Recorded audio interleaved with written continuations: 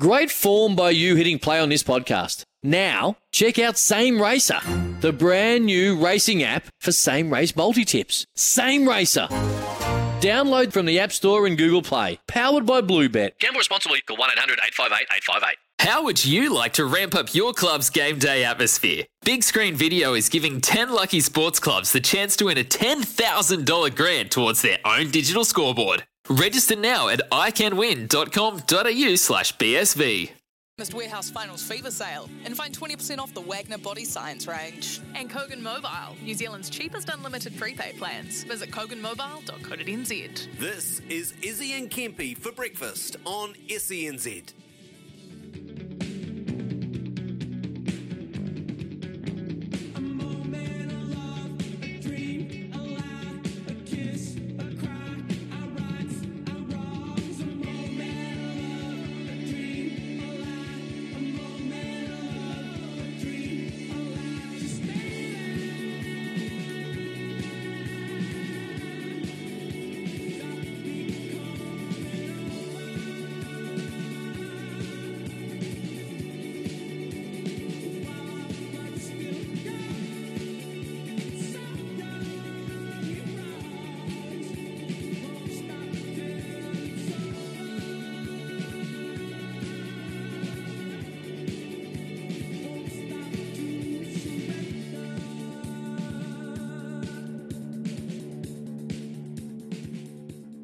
SENZ, 4 minutes past 6 o'clock on the 21st of June. It's well and truly winter, isn't it? Gee whiz, it was cold this morning. Louis and Kempy here for your Tuesday. Kempy, how are you? Morena, Louis. I am very good, mate. Yeah, it's freezing this morning in Makarihi, Kiwaho. Cold outside, Bo. Cold outside, but it is probably one of the nicest times of the year for me because chuck a pair of jeans on, wear a t-shirt and put a scarf on. I'll probably get that time of the year for about a month. Yeah, it is strange to see you wearing a scarf and jeans. It's a sight that you just don't come to expect. I thought it was cold, but then I think about those people working out there on the Port and Bluff, or out at TY, or playing golf down at Queenstown. Millbrook. Oh, he's doing it so tough. Is he? He'll be on the show in about 2 minutes' time. I'm kidding. He's fast asleep right now. But we do have a big show for you this morning. Today will be one of the great varied shows in the history of SENZ, maybe sports radio ever, Kempy. We're going to go to all walks of life and to all places around the world to get our sports news and interviews today. Let's work backwards. Just before 9 o'clock, we're hopefully going to catch up with Dylan Brown. The pride of Northland, is he? Is that what we're calling him? Well, he's one of them, along with James Fisher-Harris, who are currently playing in the Kiwis this weekend. So, mate, I'm excited about Dylan Brown. He's a hybrid of Benji Marshall. He's a big 5'8" with lots of speed. And I just think, it's his opportunity this weekend. I just really hope he gets named in that number 6 jersey, and Madge Maguire trusts this kid to go out there and represent. I'm really looking forward to talking to him because I'm talking to someone that I guess I had the opportunity to look after that jersey for a little while after great players who played it at Roger Bailey, Olsen Filipina, Fred Arcoy, and then was handed on from me down to Benji Marshall, Henry Paul, Gene Namu, to say a few, and of course a player that's still there in the team, and Kieran Ford. So he's got a lot of experience around him. He'd be excited. I read an article about him talking to Benji as he ran out to the game on the weekend, and his comment was so good. He went, "Mate, that's Benji Marshall." you know what I mean? It's like that one I told you when I ran out against North Sydney at North Sydney Oval and looked over, and here's Mark Graham standing in the tunnel next to me going, "Man, that's Mark Graham," and you're actually running out onto the field with him. So, yeah, man, that's a good get, and you're right. An eclectic mix of guests today. Yeah, so Dylan Brown, the Kiwis are assembled. They're doing their photo shoot. We'll do our best to catch up with him. Before that, so we're working backwards, aren't we? This is complicated. Why would I do it this way? Paul Higham, who recovered the US Open for the BBC because we've got a new major champion, Matt Fitzpatrick, who just scuxed this shot out of the bunker on 18th with this 8-iron, this high fade. He had about a 20-metre window to get it through, and he put his big boy pants on, and man, Matt Fitzpatrick, just when England needed something to go with the States, I mean, the young golfers coming out of America, and you got Cam Smith down here, you got John Rahm. England really, or the UK, British golf is so important to world golf. So Matt Fitzpatrick stood up. We talked to Paul Higham that covered that competition. Now this is a personal highlight for me, Kempe. We're going to talk to a lady called Amy Kuperinski. She is the Star Ledger, which is New Jersey's biggest newspaper, the Star Ledger's features and entertainment writer. And we're going to talk to her about the Westminster Dog Show. Do you know much about the Westminster Dog Show? Oh, and no, I don't know much about the Westminster Dog Show other than what you showed me yesterday, and I have actually watched it on TV quite a bit because I find it quite entertaining that you can make a dog do that and stop on a dime, turning through slaloms, etc., etc. So, mate, apparently, and you correct me if I'm wrong, but it's the second biggest event in the world. It's the second oldest annual sporting event in America. Unbelievable. Behind the Kentucky Derby. And yesterday, B, the Shetland Sheepdog, won the 16-inch Masters Agility Championship. And B was on one. Wow. B, this little Shetland Sheepdog, flying around the course, through the tunnel, up over the steps down, and then into her owner's arms, her trainer's arms at the end. And it's just, it's scintillating stuff. Look, dog shows is not something I know a lot about. I know that and we'll talk to Amy about this, the main prize at the end of it, like the real prestigious prize is the actual dog show where it's like which dog's groomed the best. And I'll show you a photo of last year's winner. It looks like an alien. It doesn't look like a dog, and that's. I got a story for that one too, mate. But I'll wait till. Go on. You want me to tell it now, or you want me to? Well, is it about dog shows? No, well, it's about grooming. Like, I'm a dog lover. I'm an absolute dog lover. I've got a Staffy. His name's Bruiser. He's a local dog out at Muriwai that goes and stays at everybody's house, and great boy, my Staffy. But this is a story about grooming, and it's about calves.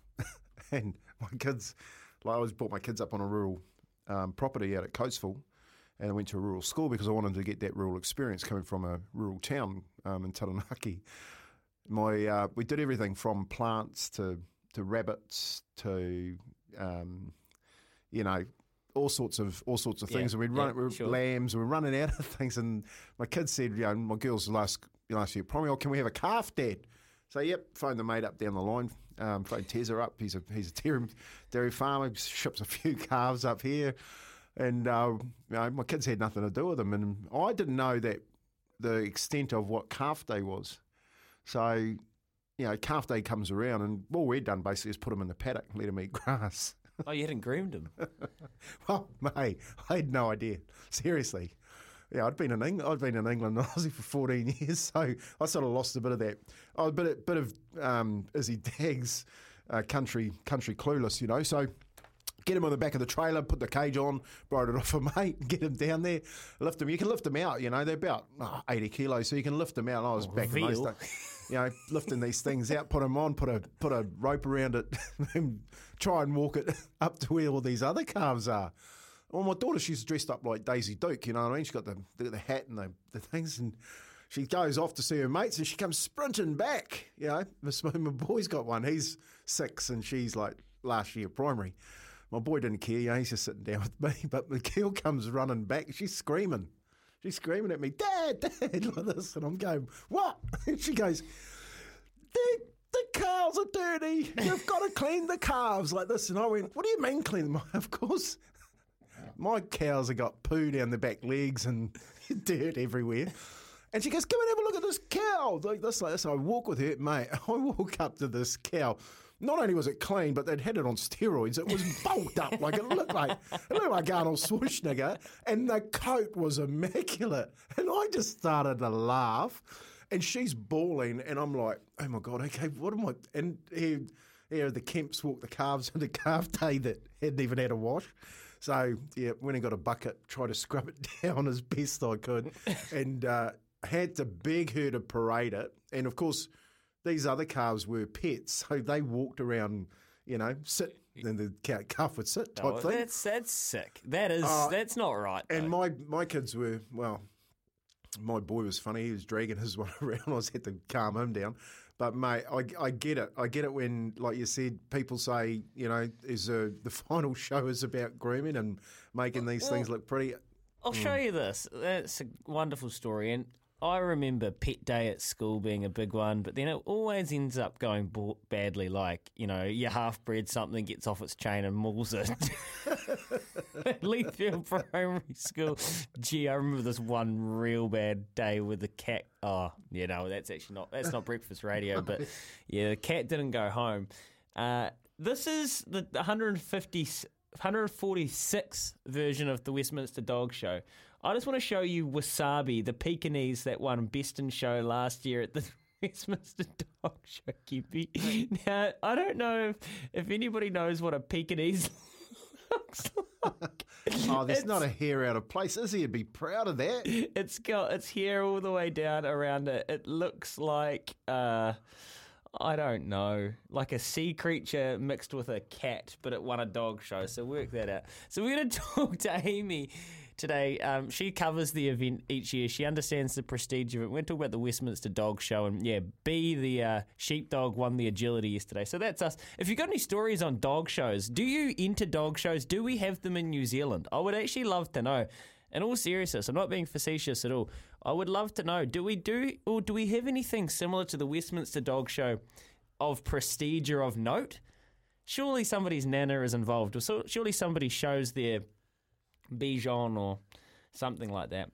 And then to finish us off today, Kempe, we are going to actually cover the FINA story. So really, really, I would suggest groundbreaking vote yesterday by FINA, swimming's world governing body, regarding trans athletes and not letting them compete in the women's disciplines or, in their fields.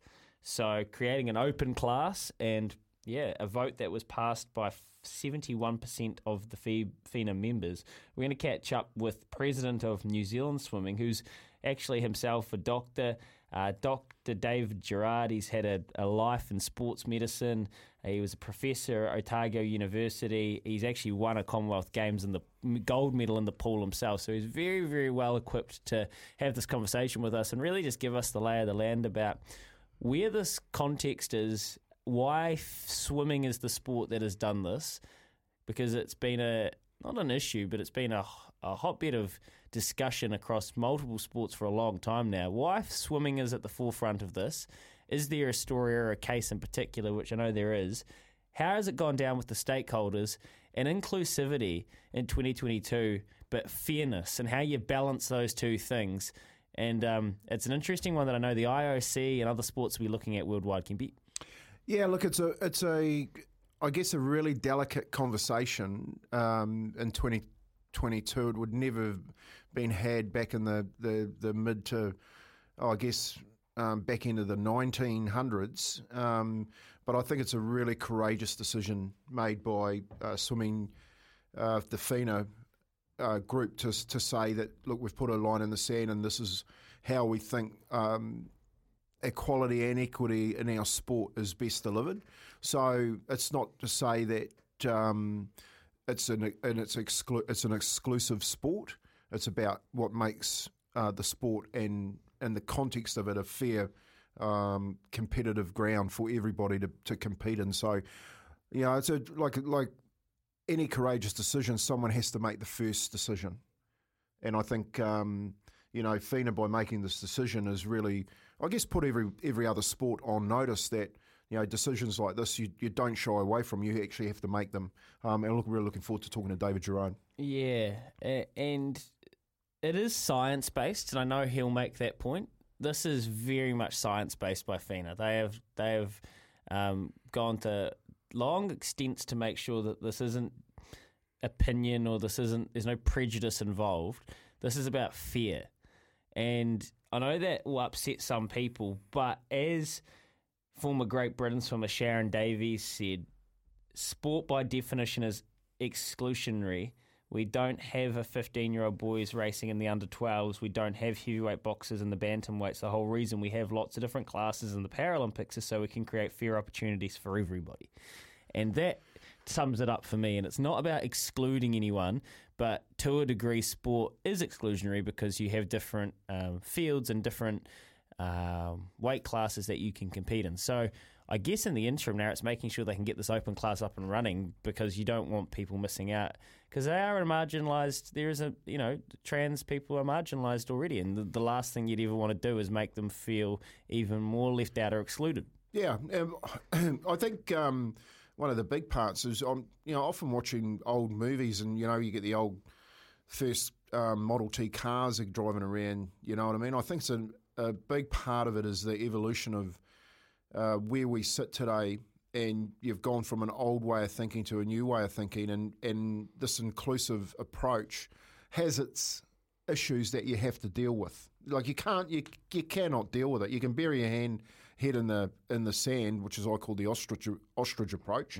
which a lot of sports do, or you confront it and be courageous and talk about it and make decisions around it, which are obviously science based in this situation, but move forward with it so that everyone's got a clear understanding of what the competitive arena looks like. Look, I'm supportive of what FINA have done. They've actually gone head on. They've gone head on and said, right, we're making a decision based on what's best for our sport, and they've obviously got. See, the other thing about evolution is you never have everyone evolving at the same time. So you are always going to get a scaled approach where one side of the scale outweighs the other. Yeah, that's a good point. But at least the decision has been a courageous decision has been made. Well, actually, it's a vote. You're right. They've made the decision to give it to their stakeholders, but it's a vote. Their members have done it. 71% is a clear majority. And Dr. Dave Gerard, who's the president of New Zealand Swimming, has been very supportive of it. So we'll get his take on that. Jacob, you're in for Joe today. You were on Drive last night. Are you with us? Yeah, I'm with you. Present? Yep, present. Of spirit, of mind? Yep. Spiritually aligned with the show. Can you find us the can't wait question of the day sting on the board there? Oh. That one's a tough one. Hold on, getting tears. It's a funny little madhouse around here, Kempy. Joe's with Smithy today, and we're actually going to go out for a little field trip. Mate, I'm looking forward to it. We're going to go for a little field trip. Yeah. And New Zealand Rugby, we'll talk about it throughout the morning, but New Zealand Rugby are unveiling their 2025 strategy. The Silver Lake deal's gone through. The All Blacks are training at Auckland Grammar. We're going to go down and have a little look. Excited? Yeah. Oh, yeah. I hope they got a little coffee van down there. I'm going to get myself a nice coffee, have a look at the boys running around, reminisce a little bit, and listen to what the future holds for the new. I really love strategy. You love this stuff. I love it. I knew you'd want to come. Yeah, so just... You love this stuff. Because you're always getting ideas, you know what I mean? Yeah. The way people think, and you're always picking things up. And, mate, I think there's some big changes coming in sport. In my time, I think there's some big changes coming in sport in New Zealand. Yeah, I knew you'd love this. It'll be a good day, actually. So we'll hopefully be able to report back, and we might get some interviews out there tomorrow and work out where New Zealand Rugby's going, where the All Blacks are at. Tim says AMP shows, Louis. Yes, I'm very familiar with AMP shows. The Amberley AMP show, the highlight of my social calendar from the ages of 4 till 16. And the West Auckland Dog Show, says Jerome. Mate, the Winter Show. Remember the Winter Show? Oh, you're probably too young, but we used to call it the Winter Show. And you'd go along and jump on these rides, which would be banned today. The Thruster was the one you'd hop in. It was caught, and it'd give you a heck of a fright. But it wouldn't even get past the OSH. What do you call that? Health and safety. Health and safety these days. How did we get on those rides? Yeah, no ideas. All right. Can't wait question of the day. A little bit different, but last week was one of the busiest sporting weeks of the year. Seriously, the amount of squads we had named, so we actually missed giving it a good go. 22 minutes past 6. I have for you a double adult pass to go to the Wellington game of the All Blacks Irish match. Now, this is very exciting. Get behind our Māori All Blacks when they take on Ireland. Tickets at allblacks.com. Hopefully I said Māori All Blacks Irish match in Wellington. Get them behind them, so you can go to allblacks.com and find your tickets. But this is really exciting. I've got you a double pass for the game. And all I've got to do is ask you, who's the player in the Māori All Blacks side for your can't wait question of the day today who you know could be at a higher honour and you're expecting them to go absolutely bang in this series against the Ireland? They've got midweek games here against Ireland, which is so cool for opportunity. It's so cool for rugby, as a rugby public, to be able to watch them. 8833, or even better, 0800 150 811. If you want this double adult pass to the Wellington Māori All Blacks Irish game, give me a call and tell me who's the player you know could be at higher honours and you're expecting to go bang. Kempy is with us after this, giving his answer 23 minutes past 6 here with Chemist Warehouse. Great savings every day. Game 2 of the 2022 battle between the Māori All Blacks and Ireland will kick off a massive international week of rugby in the capital. So you can go get your tickets at allblacks.com. It's the second of the matches, but I've got you a double pass to the Māori All Blacks Irish game. Are you kidding me? This is awesome. Give me a call. 0800 150 811. Who's the player in the squad that you know could be at higher honours? Richie, you're on the Kapiti Coast. Who you got, man? Hey, mate, I think Reid Prinsep. I think he's just been unlucky with who he's had ahead of him. Pretty much his whole career. Like he's just a workhorse, and I think you put him into that environment, he's just going to excel even more. And you bring him back into Super Rugby, and he's just going to keep improving. And yeah, you put him into that All Black squad and put him in that high performance environment. I think you're going to see him step up to a whole new level. So, yeah, he'll be my player that I think he's just been unlucky his career so far.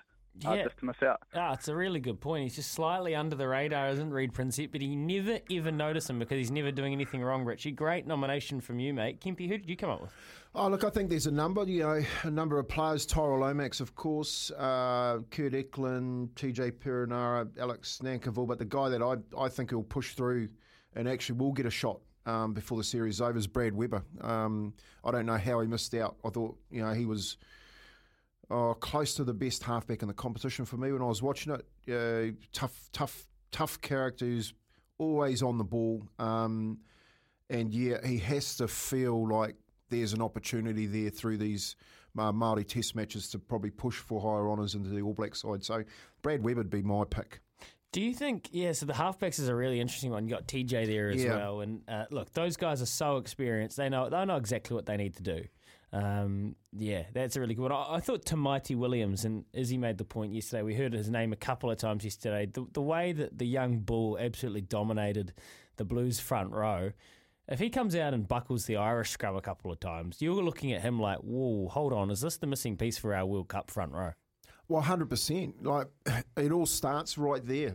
You know what I mean? So the Irish will be having a look at that super final and going, well, here's an opportunity for us to probably get one up on the All Blacks right at the get-go in the front row. And Tamaiti Williams has an opportunity to reverse that in the New Zealand Māori team. Mate, there's some big matchups. And obviously the great thing about this game is that there's two teams that give players opportunities to push for 2023, the All Blacks and the Māoris. So I like how they've basically got two teams playing in test matches against the Irish to finalise that selection. Because there are players in the side, Louis, that will go on that World Cup tour. Yes, I completely agree with that. Hey, you get a free child with every adult ticket you purchase, especially for this Wellington match. Adults from $20 to $50 for a Category AC, or you could just give us a text or a call right now. Who's the player in the Māori All Black squad you know could be at higher honours? I got a double pass to the match in the capital. Oh, what a fantastic prize this is. Yeah. And if you want those tickets, allblacks.com. But just get in touch with us. 8833. Tamaiti Williams, Brad Weber. Who's your nomination? Reid Prinsep. Love it. 28 away from 7. Loveracing.nz after this. Here is Aroha with the news for Kubota. Together we're shaping and building New Zealand.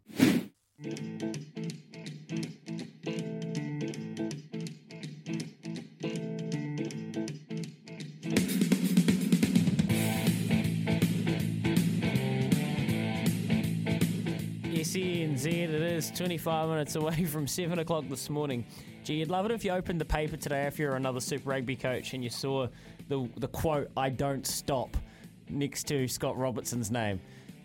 I'm already plotting my 2023 championship. Oh, he's a great interview, isn't he? He's a great interview. We had him on here talking about what his coaching career looks like. It really got me thinking about Scott Robertson yesterday after the show and what the All Blacks are, probably what they have to change to keep him involved in the game here in New Zealand. So I don't think, everything will go directly Scott Robertson's way, especially if the All Blacks do win the World Cup. If they do win the World Cup, mate, does he stay or does he go? No, it's a really hard question. Sam Whitelock, I should say, is also in doubt for the Irish series with a broken thumb. Man, you lose him out of your engine room.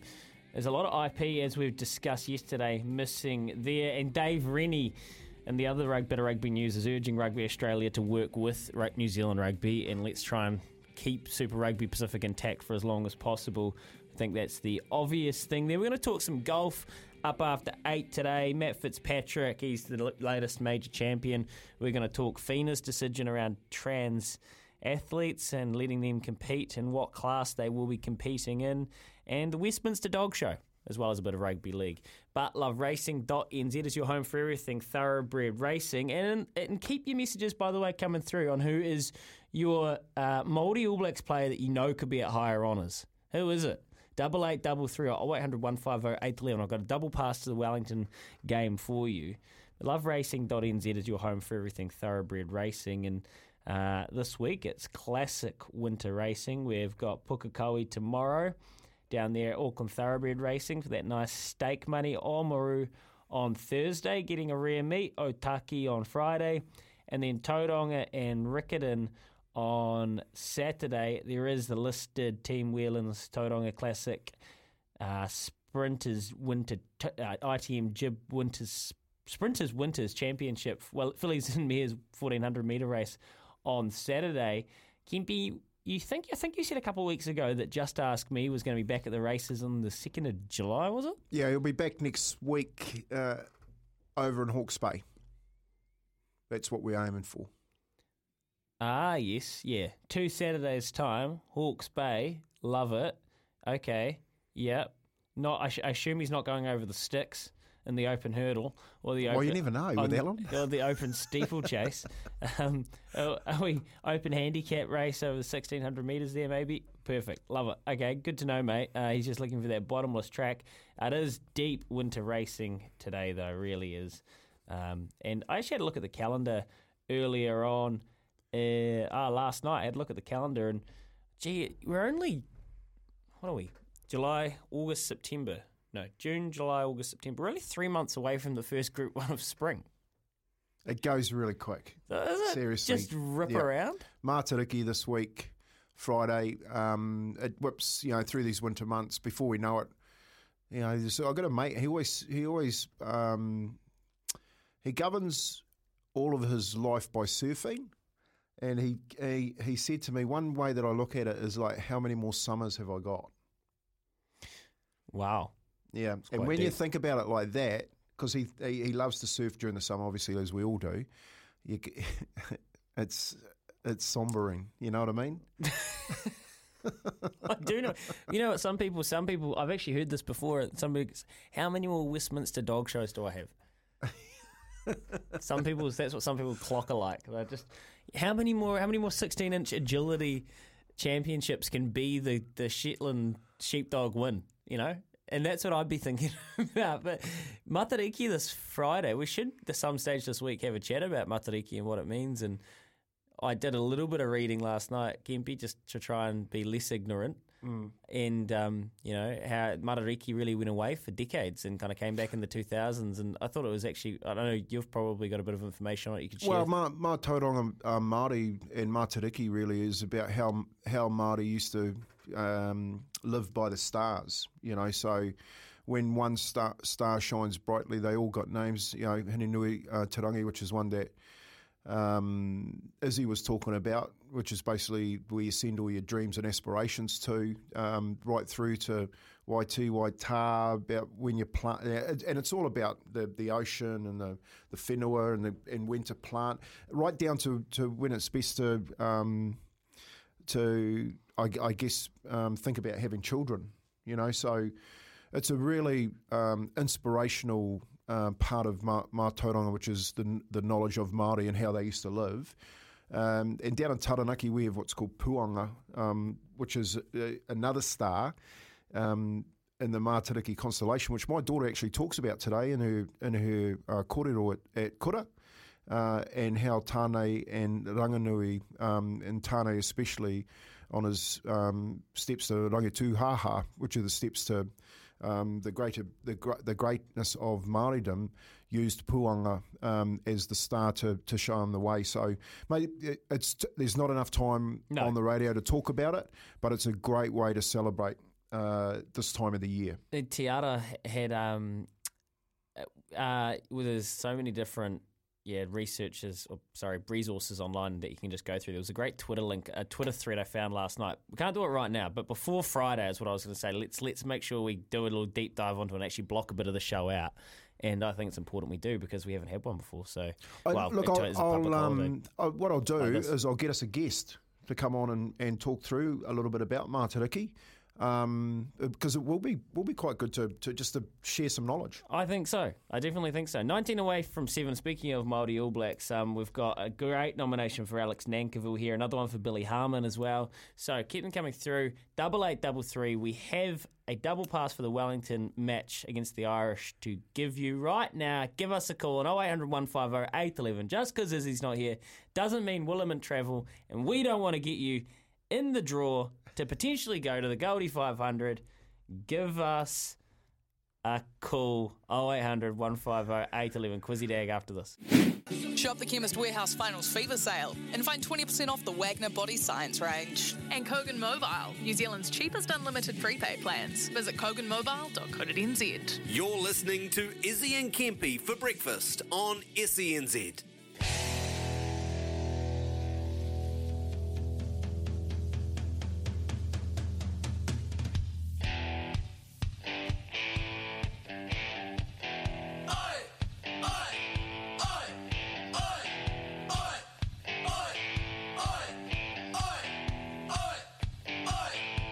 You hear me asking all these questions on your radio, giving you the chance to head to the Gold Coast. 5 questions for the win, supercars on the line. 0800 150 811, you're mine. It's Quizzy Dag, give it a go. It's Quizzy Dag, now don't you choke. It's Quizzy Dag, who knows the most. It's Quizzy Dag, we're going to the Gold Coast. Yeah, that's right. You've got a chance to go to the Gold Coast for the Indy 500. Yeah, what do you call it? Trying to get some new callers in. Trying to get some new callers in. The Gold. You're going to what's called the Gold Coast Cup. That's right. Goldie 500. The Goldie 500. The Indy 500. Mate, we would have got some more people phoning in there. Anyway, we're going to the lines. We're going to Richie in Upper Hutt. Richie, good morning. Morning, Kempy. How are you, brother? Mate, we got some yeah, mean. I'm good. We got some mean. To a trip to the US now. Yeah, brother. That's right. Yeah, we're going to go see Lewis Hamilton and the boys. Me and you. Just make sure you take me with you. Hey, who won the US Open yesterday? Sean Fitzpatrick's son, Matthew Fitzpatrick. Do you know what? That was my clue. They were picking it up. See, they're picking up the that was my clue. Yeah, they're picking up the phone a friend. I had Sean written down. My clue was, well, Grant Fox and Sean Fitzpatrick are 2 great All Blacks. Grant Fox has a golfing son. Yeah, nice, Louis. Even you're getting it. Okay, question number 2, Richie. Which rugby club has former All Black Charlie Ngatai signed with? 5, 4, 3, 2. It's English. Leicester. Oh, I thought that was very close. Sounds like. Unlucky, Richie. We're going to Anton. Anton, which rugby club has former All Black Charlie Ngatoi signed with? What did the last fella say? He said Leicester, and it sounds like. Leinster. Well done, brother. All right, question number 3. Which country does Liverpool's £100 million, some decent money, striker Darwin Núñez represent? Darwin Núñez. It's got to be Latin America. Núñez. Let's go. Ooh. I don't have a clue. I've got a clue. I don't have a clue. Oh, dear. There's a bloke that tended to bite people that played in this jersey. That's a great clue. It's not Mike Tyson. A bloke that tended to bite people that played in this jersey. Wow. Come on. Yeah, it doesn't help me. All right. On you go. Unless you want to stab. Boy, he's tough, mate. I'll phone a friend. He's tough. He's also got the buzzer. We're going to Anton. Anton, morning. You there, Anton? I think we just had Anton. Oh, sorry, John. We're going to John. G'day, Kippy. How are you, mate? Yeah, good, mate. Sorry, we've got a very tired man in the kitchen here. Which country does Liverpool's £100 million striker Darwin Núñez represent? I'll go Portugal. Oh. Unlucky, Hornet. You missed out on that one. You're in the right area, though. Let's go to Gig. Going Giggy. Let's Ryan. go, Gig. Ryan. Ryan, which country does Liverpool's £100 million striker Darwin Núñez play for? Is this Gig or? Yeah, Gig. Sorry. Yeah, Gig. Yeah, this is... Yeah. Sure. That'd be Uruguay. Yeah. Shouldn't have confused you by calling you Ryan. I just thought Ryan Giggs, you know. All right. All right, we're nearly home. This is a long one today. Who is the current top try scorer in the NRL? Actually, there's 2 players here on the same... Either one. Either one will do. Close? Or is that the close? Oh, one of them's last name's the same name as a month.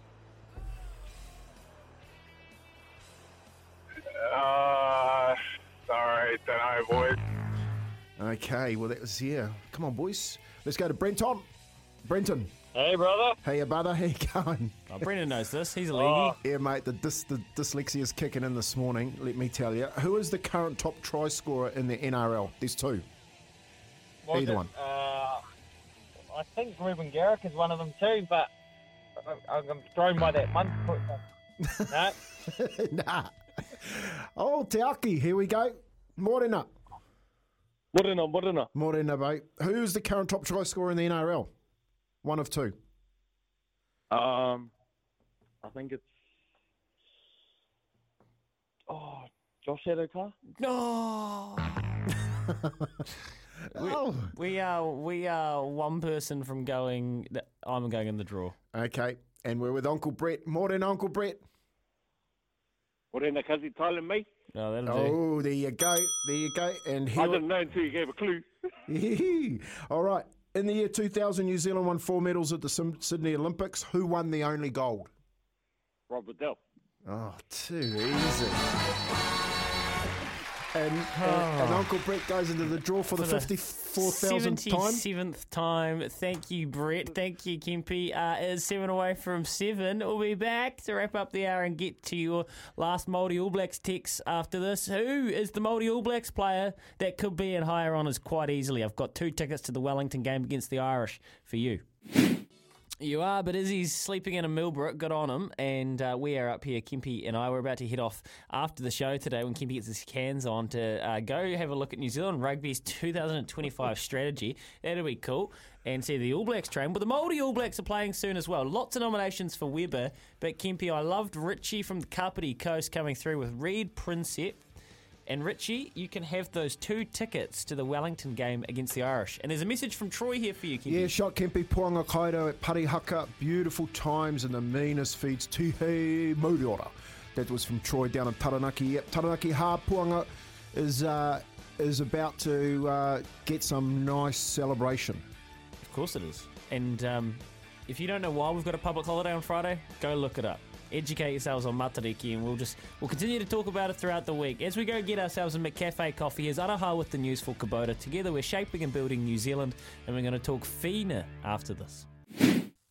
Shop the Chemist Warehouse Finals Fever Sale and find 20% off the deep heat range of muscle relief. And Kogan Mobile, New Zealand's cheapest unlimited prepaid plans. Visit koganmobile.co.nz. This is Izzy and Kempy for breakfast on SENZ.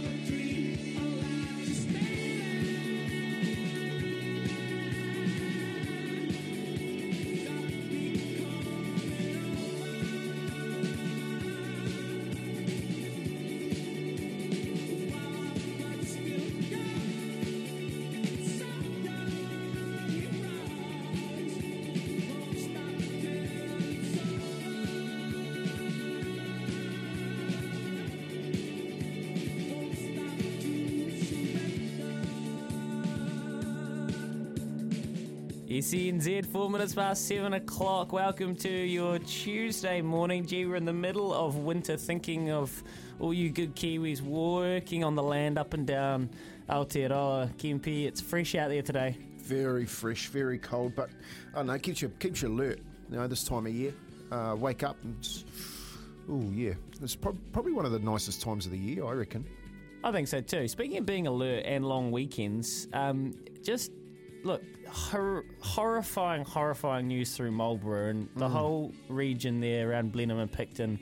Just thoughts and prayers, honestly, because not just for the family that's just sickening, that car crash, that van, that seven family members lost from the same family, but the whole region down there. When something like that happens around your region, Kempi, it really does hit home. So yeah, speaking of staying alert, long weekend this weekend in winter. Pretty tough driving conditions. You've got to be aware, eh? Yeah, look, be careful out there. Take time just to, it is very, very sad news, that story down there, Louis. And look, when you've got kids, it really hits home when something like that happens. Yeah, multiple generations, 3 different generations in that van. Really, really tough stuff. But, yeah. Unfortunately, New Zealand roads are tough like that. We've just seen Mark, the listener, come in. He's wearing his Crusaders scarf. We'll see if we can catch him a little bit later on, Kempi, because we've got to keep rolling on today. We're going to talk the Westminster Dog Show before the hour as well. But Mark, our listeners, rolled in with a Crusaders scarf, carrying coffees. So that can't pick you up on a fresh morning. Nothing will. But we've got plenty more to talk about throughout the day today, including some massive news that came from overnight. Yesterday, out of Europe, the swimming world champs are on at the moment. And I tell you what, if this isn't precedent-setting for sport worldwide, I don't really know what is. It could prove to be a landmark vote which changes the way many sports handle an area which has been highly scrutinised for many years now.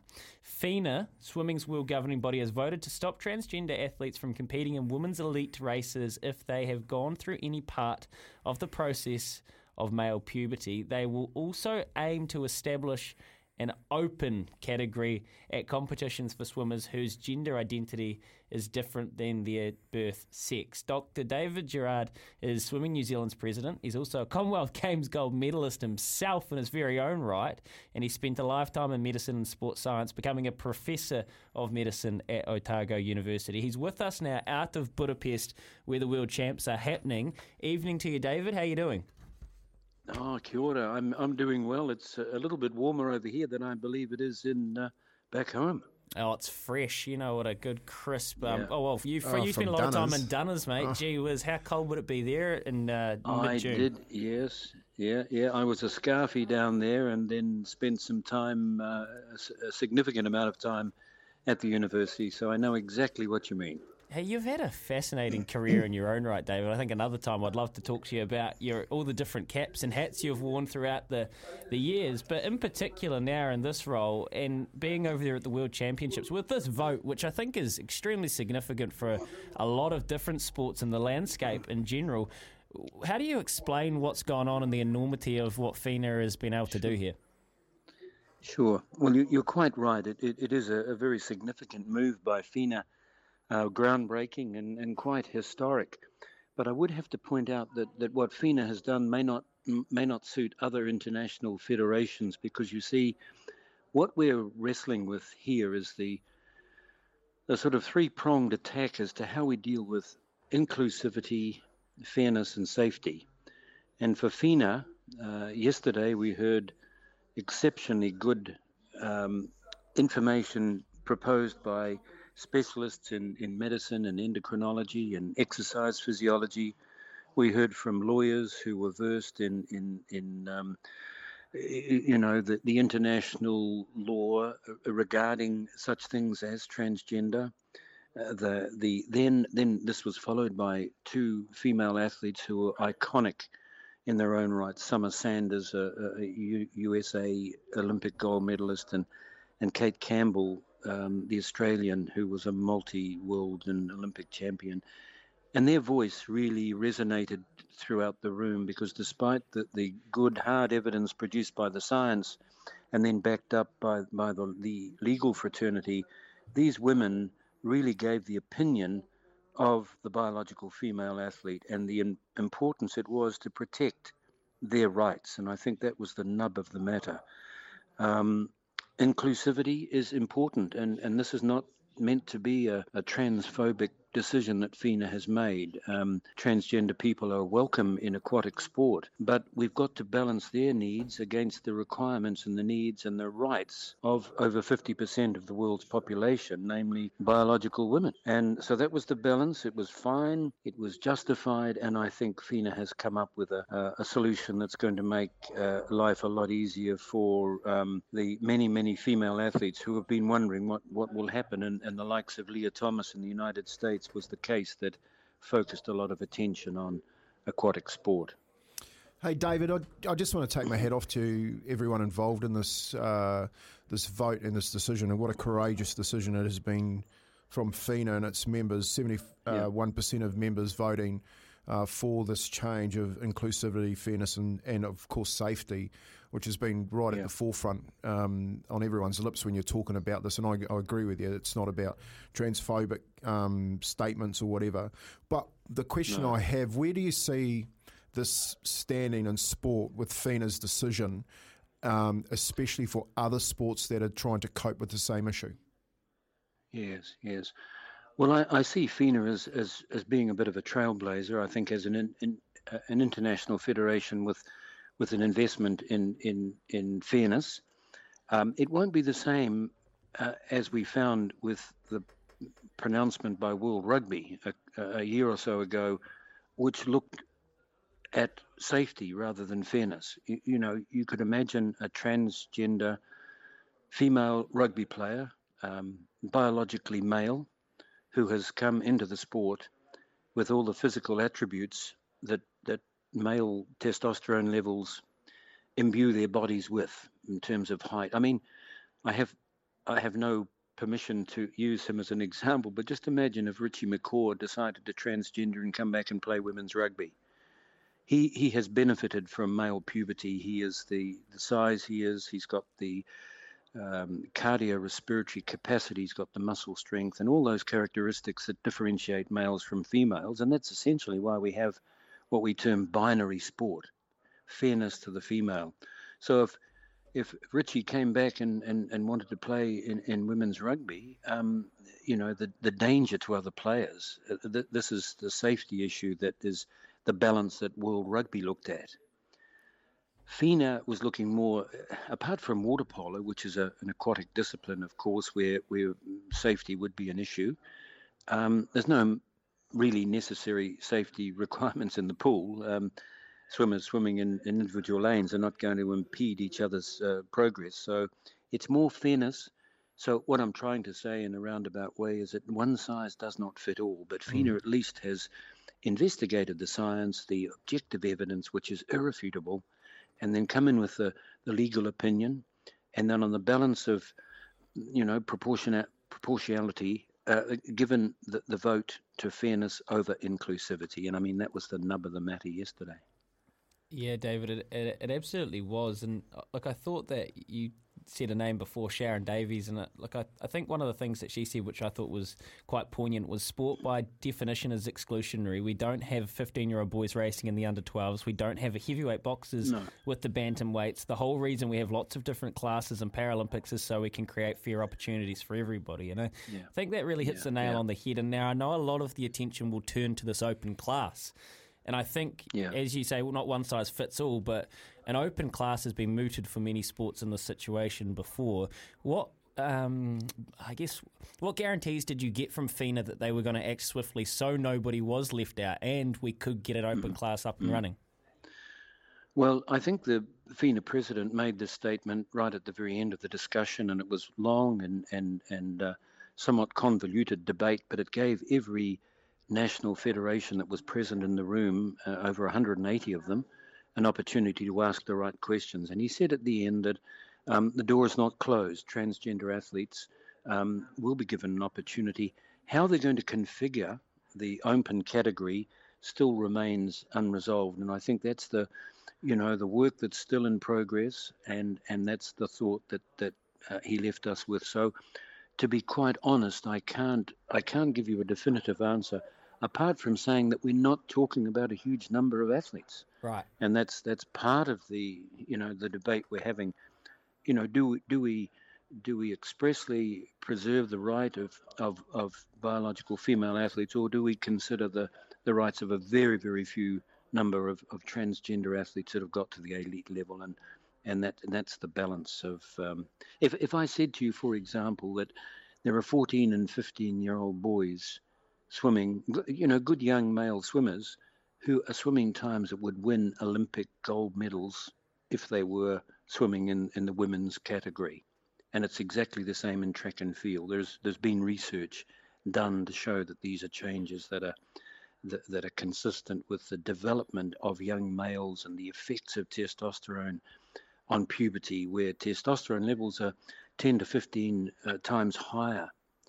And it's kind of, we've got to get like against like. It would be like asking Dame Sophie Pascoe, an iconic Olympian, to race against somebody who has two lower limbs. And Sophie, as an amputee, is racing against people with similar disability. And I think that comparison needs to be drawn, and we need to be reminded of the fairness that is the fundamental premise upon which FINA made its decision. David, I really do get the fairness, the side of that equation, and yes, you don't want to put people who are running and swimming in Olympic times with the wrong makeup.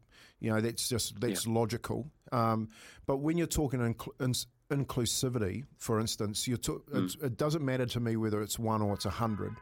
How are you getting that voice to the table so that it's going back into the right areas to talk about the decision making and the process as far as an equity position goes? So do you? My question is, do you have transgenders sitting in through the decision making?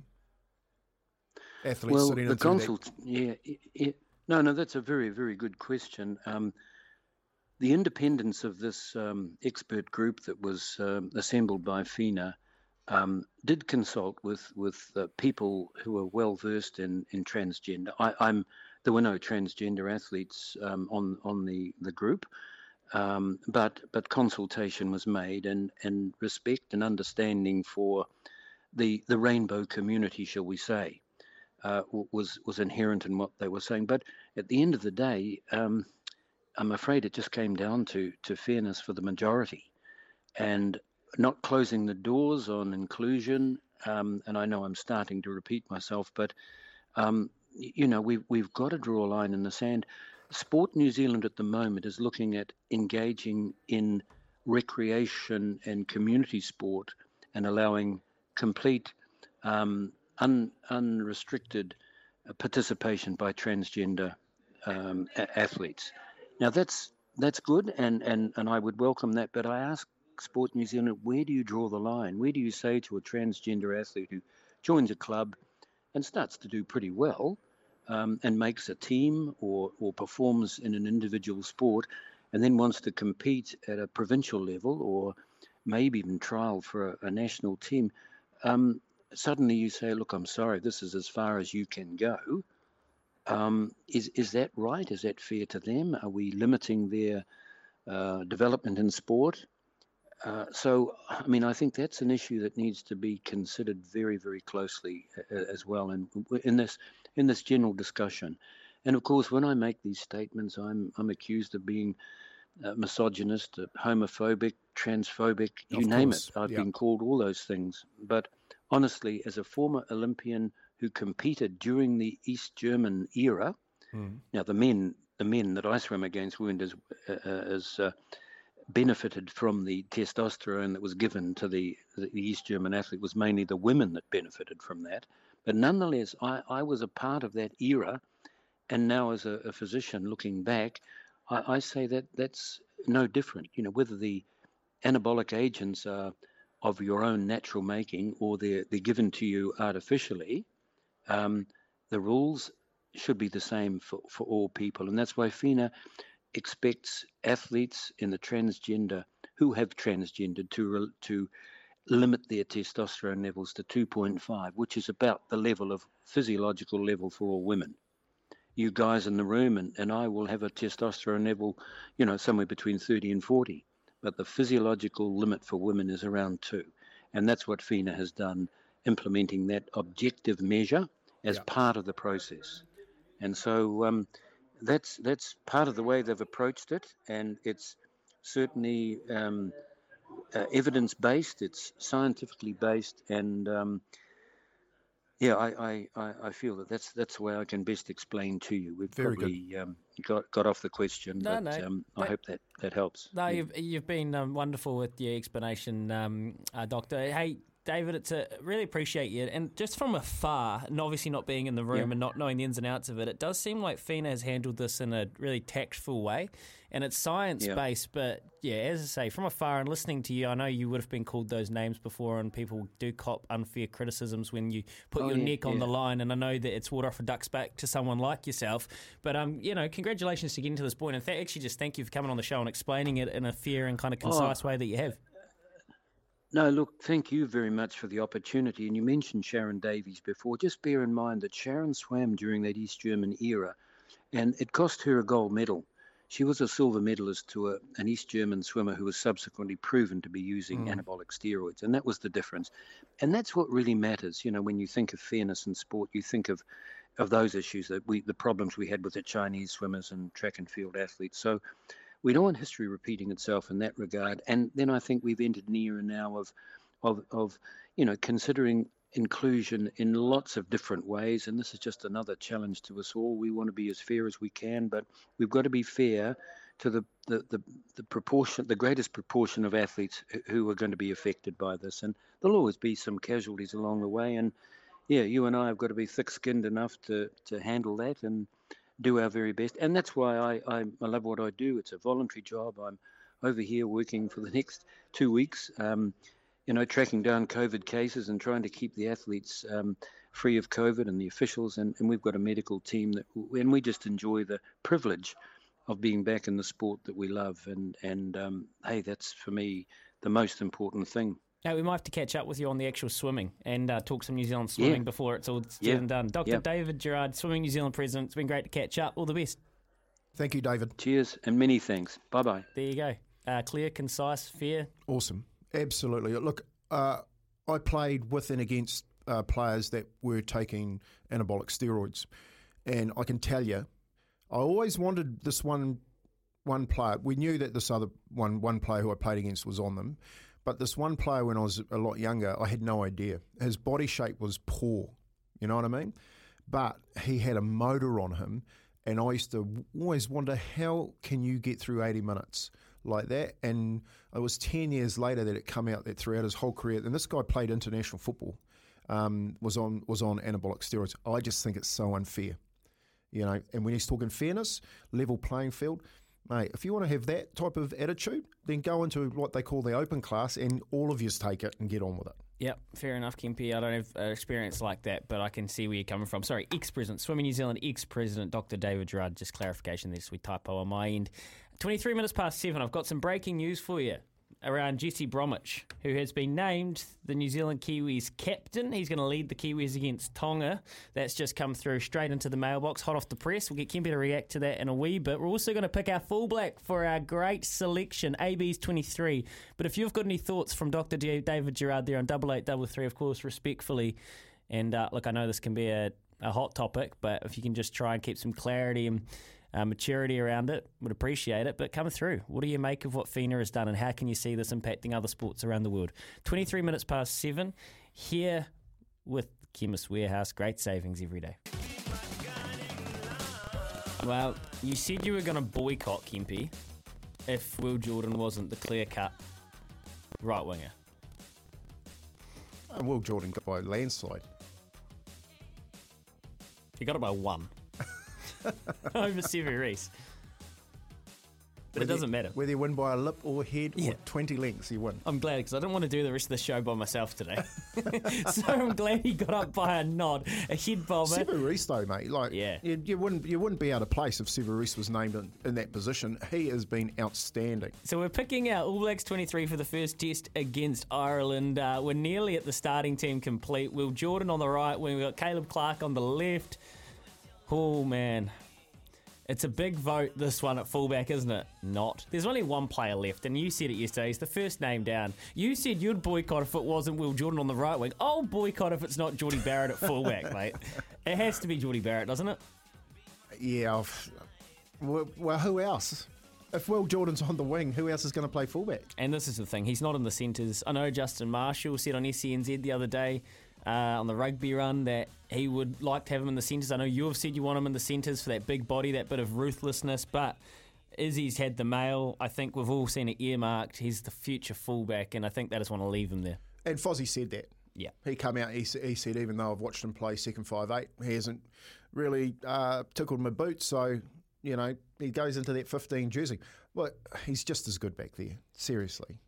I think he is the first. I mean, first name down. He can kick goals from 60 metres. He's good under the high ball. He can get you out of trouble with his boot. Mate. He's tough. He's defensively solid. And look, he's not going to do the quick line out and throw the ball to the British and Irish Lions like he did all those years ago. He's like the hybrid, isn't he? He's like Scotty Barrett, the forward. I was saying this to my flatmate the other day. Beauden Barrett, the 5'8", and then in the middle you've got Geordie Barrett, the hybrid, who can do both. He's got the toughness of his brother Scotty, and he's got the skills and speed of his brother Beauden.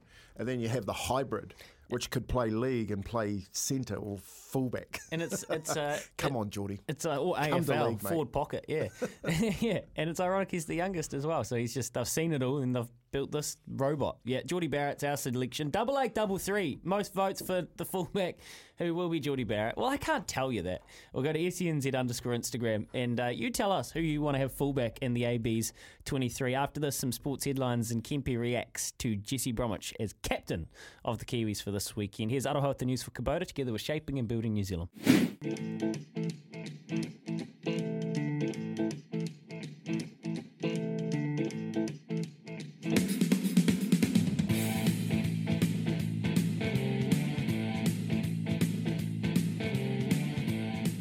SENZ, it's 26 away from 8 o'clock. We're about to do my favourite interview on the history of interviews and talk the Westminster Dog Show.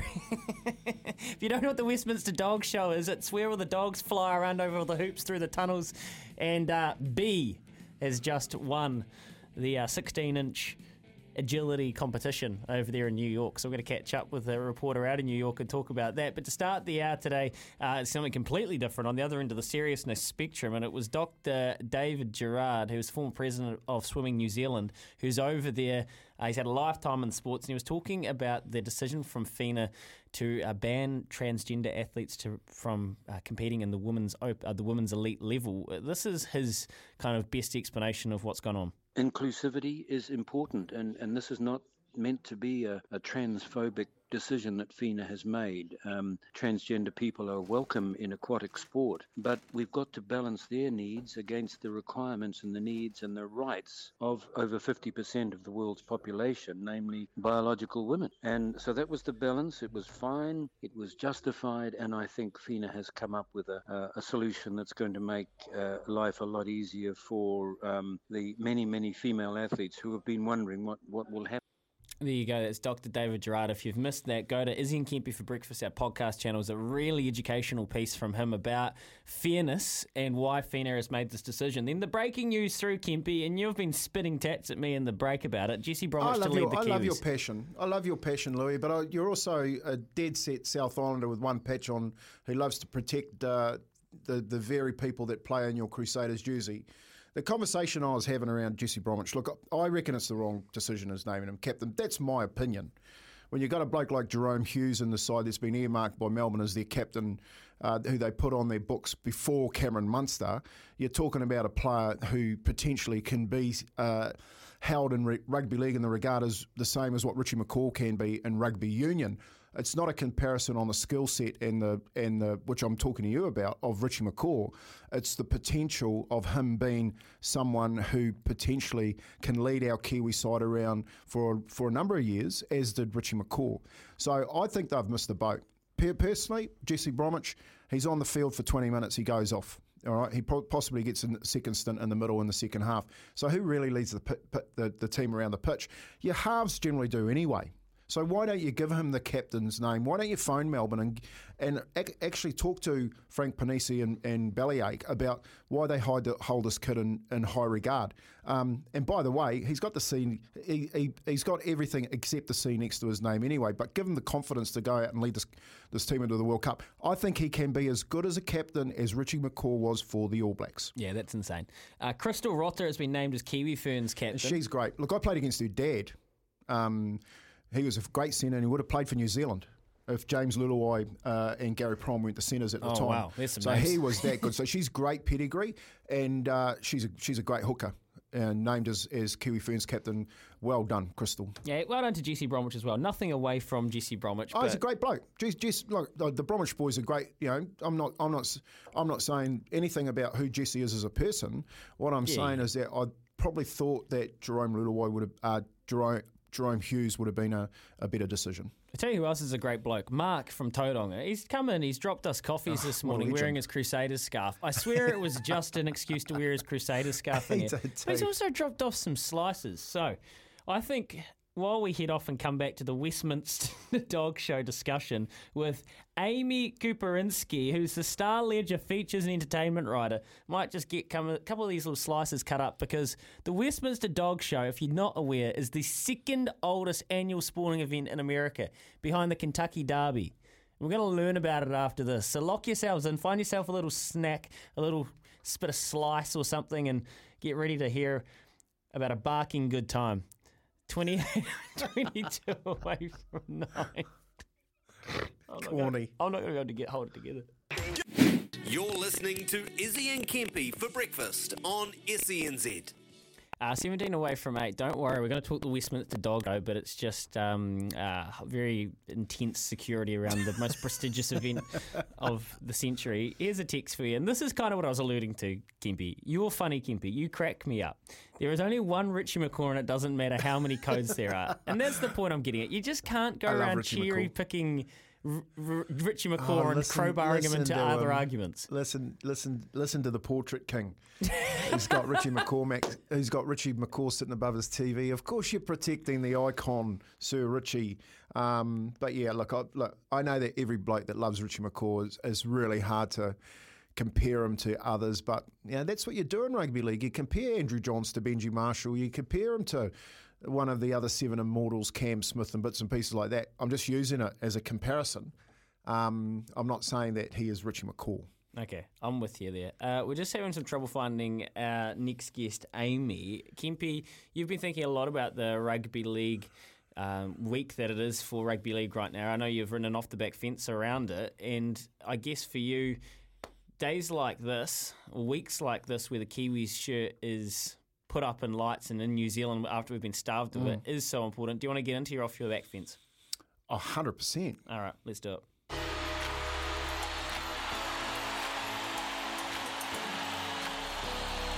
Off the back fence with Tony Kemp. Well, it's not really about the Kiwis, but we're going to have a look at this from good to great one shot. Yeah, that's what I mean. You like that, Louis? Oh, yeah. Yeah, I like that too. That's one opportunity. That's right, the rumours just won't go away. Once again, Reece Walsh has been linked to a big money move to the Dolphins. And to top it off, Reece Lightning has been given a spot on the Maroons extended bench, a massive tick from the impressive first up coach Billy Slater. So what are we to take from that? The rumour that won't go away, and 2, that this kid is destined for higher honours. For me, it's about the importance of surrounding himself with capable people who can manage expectation and furnish decisions that can help Reece Lightning reach the top. We all know that the kid can play, but one wrong move can change all of that in a blink of an eye. One poor decision can alter the path of which greatness is achieved. And if this kid can make Billy Slater's side so young and from a team who is so underperforming, imagine what he could achieve if his advisors plan a path that has him playing for a top 4 club. Reece Lightning, from good to great, one shot. Oh, Kempy. Off the back fence with Tony Kemp. I thought you were going to go Kiwis, but it's actually another New Zealander. He's got one shot. He does. He's got all the talent in the world. And I like what you're saying there. It's not necessarily on him. It's on the people around him as well. Well, it isn't on him. He's the talent, you know, and I've seen this happen time and time again by decisions that have been made which are poor that affect that jump from good to great. And, you know, when I picked up the news yesterday that he'd made the extended bench, and this is the point. Billy Slater, you know, who went out and won that first game that no one picked him to do that. First time coach thinks that in his 22 Maroons that Reece Walsh deserves an extended bench spot. I was like, wow. Like, what does that say about this kid in that Warriors side? Wow, that he's an uncut gem, I guess. That's you couldn't put it any better, Louis. Seriously. He's got that little bit of magic, but he needs somebody to be able to help him polish it together. And, of course, it's Billy Slater. You know what I mean? So he goes and spends, like, we're talking about Roger Tuivasa-Sheck yesterday, you know, going into the All Black setup and getting that IP. It's the same thing. So, yeah, that rumour that won't go away, man, that's scary. Reece Walsh into the Maroons squad. All things rugby league this week as we head towards a test match. Jesse Bromwich named Kiwis captain. We're going to try to catch up with Dylan Brown in the next hour. I mean, the possibilities for Reece Walsh, are they endless? Is he an uncut gem? Do you see what Billy Slater sees? 0800 150 811. Give us a call. Let's talk about it. 12 away from 8. Look at the speed over there. Amazing dog rock. Those repulse. If Sia can stay clean. Blind. There we go. One last jump to go. Got it. There it is. There it is. There's your new leader, your new winner. That was awesome. It was awesome every year. Every year. It is every year since 1948. I mean, or even older than that, surely. It's the longest nationally televised live dog show. It's the second longest continuously held sporting event in the US, the Westminster Dog Show. And I've been very excited to do this interview for a long time, waiting for it to come around. The Star Ledger features and entertainment writer is Amy Kuperinski. She's on the line. Hey, Amy, how you doing? How are you? Yeah, it was so good. The Westminster Dog Show. It's, look, we don't know much about it in New Zealand, but every time it pops up and I see these dogs flying through the agility course, I think one day I want to talk about it. Can you give us the background on why this dog show is so prestigious? Well, it has been running for quite a long time. This is the 146th event for Westminster.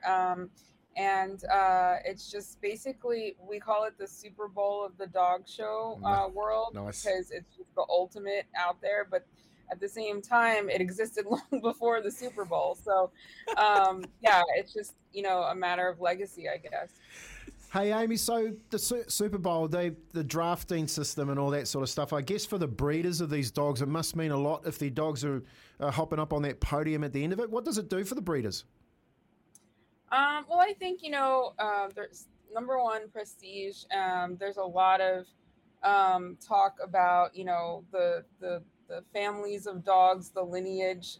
When you get a Westminster contender in the news, they're usually talked about in terms of like who their father, who their grandmother, maybe they have a Westminster winner in their family, which was certainly the case for last year's winner.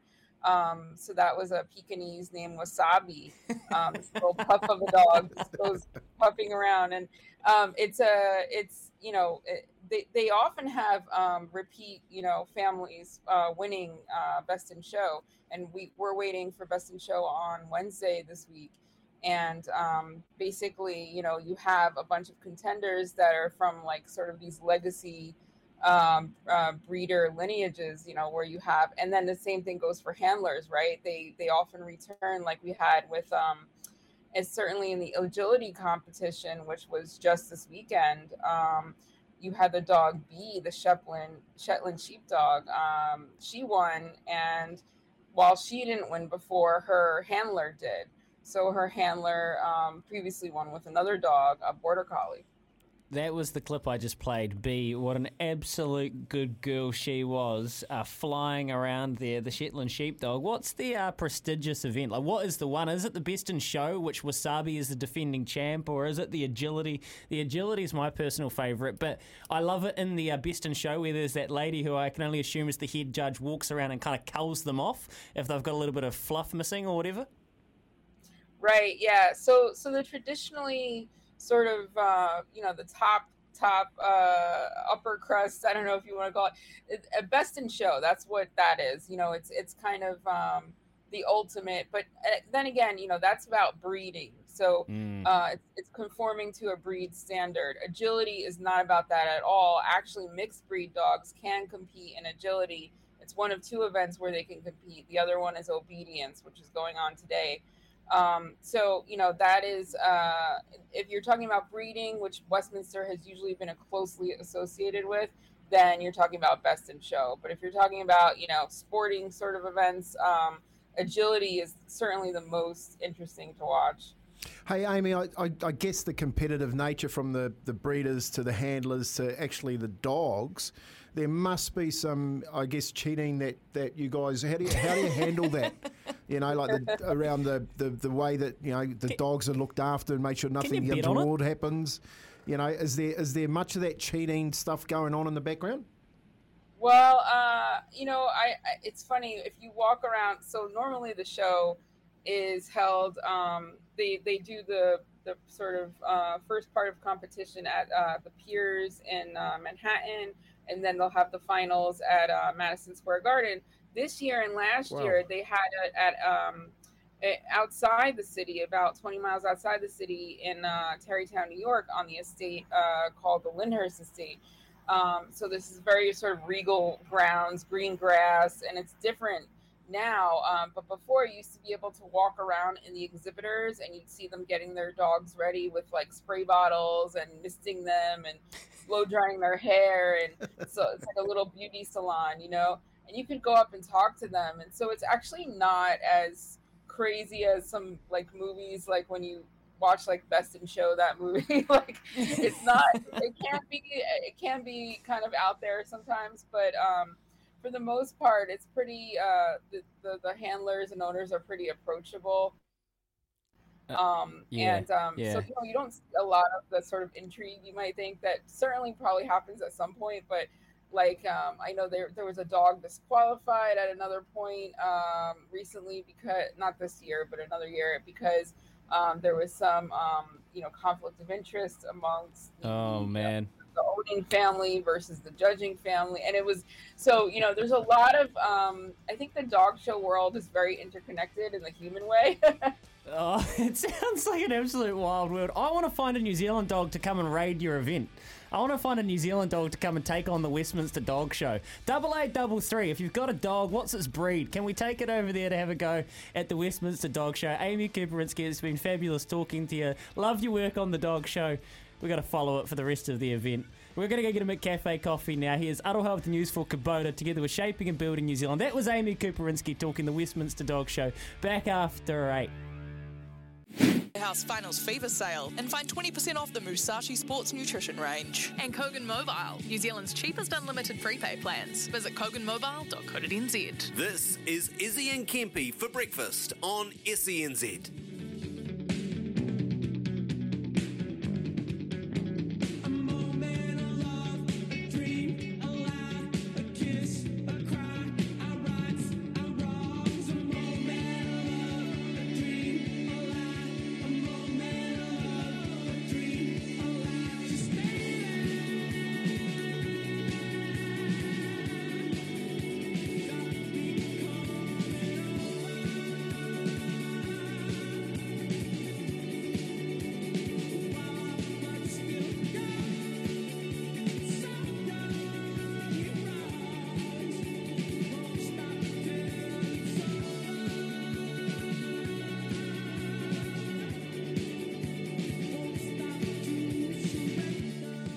SENZ, 4 minutes past 8 o'clock this morning. Big hour to close us off, Kempy. We're going to track down Dylan Brown out of the Kiwis camp.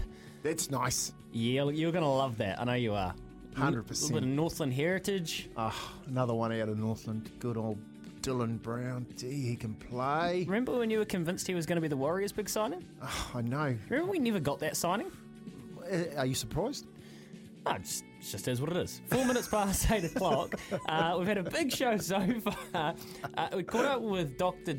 David Gerard. He was great. Who is the former president of Swimming New Zealand. He's up there at the World Champs at the moment. Speaking about FINA's decision around transgender athletes, go and educate yourself. Have a listen to that podcast. I found it fascinating. We just caught up with Amy Kuperinski, who is the Star Ledger, which is the New Jersey newspaper's the Super Bowl features and entertainment writer. She spoke to us about the Super Bowl of dog shows, which was... That was good. The Westminster dog show. Now, I feel like we didn't quite give it justice, and especially the Shetland Sheepdog B, who has won the 16-inch Masters Agility Championship with her handler Jennifer Crank, and Kieran's put this together, so Kez, we need to play this out. This is the story of B. The dog of the 16-inch high class is B, the Shetland Sheepdog. Fastest dog in qualifying in the 16-inch class, the last dog to run. Can it overtake Madison and be a champion here at Westminster? Up and over the A-frame touch. Beautiful, get into that tunnel. I love she's saying good, good. She's rewarding her dog verbally, and it's awesome. There we go. One last jump to go. Got it. There it is. There it is. There's your new leader, your new winner. That was awesome. So happy. The guardians in the physical world, the dogs, you know, always looking after their owners and their handlers, and just to hear that. Oh, if you're a dog lover, you have to be a dog lover to get that, Louis. What are you? Oh, I'm loving it. I'm loving it, man. I can barely hold myself together. The barks, the happy barks from B, it's so good. Anyway, so that if you want to know about the Westminster Dog Show, go listen to Izzy and Kempy for Breakfast podcast with Amy Kuperinski. Kempy, we're going to talk some golf very shortly. Couple of texts. Walsh has all the makings of an NRL star. Just look for someone so fresh he already has an off-season drug offence. Yeah, that's from Mark, and that wasn't ideal. That's why the people around him are so key, right? Oh yeah, that's what I'm getting at, Mark. Exactly right. You know, it's about decisions, and as a young guy, making the right ones, because they do change your life. You know, they do change your life if you get surrounded by good people. You know, it's not about the right people; it's about good people. You know, he can boot on. He's got the world at his feet. And Chris has come through. I coached Walsh's best mate for a couple of years, Brendan, who has been signed for the Broncos for long term and is also a young father. He will end up in Brisbane region down the track for sure.